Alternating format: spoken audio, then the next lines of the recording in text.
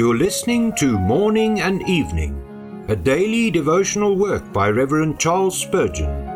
This reading is brought to you by the Spurgeon Study Bible, available in the original King James Version or the Christian Standard Bible at spurgeonstudybible.com. Good morning. Today is October the 16th.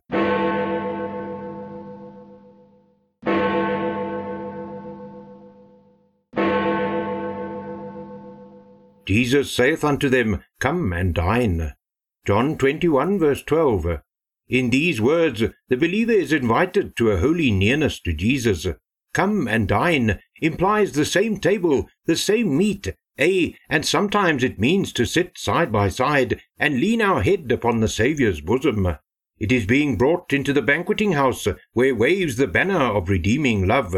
Come and dine gives us a vision of union with Jesus, because the only food that we can feast upon when we dine with Jesus is himself. Oh, what union is this! It is a depth which reason cannot fathom, that we thus feed upon Jesus.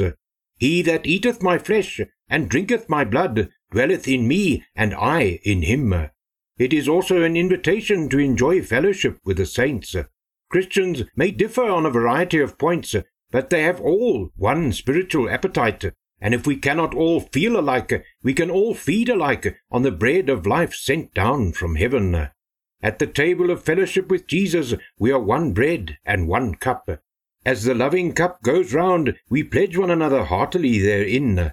Get nearer to Jesus, and you will find yourself linked more and more in spirit to all who are like yourself, supported by the same heavenly manna. If we were more near to Jesus, we should be more near to one another. We likewise see in these words the source of strength for every Christian. To look at Christ is to live, but for strength to serve him, you must come and dine.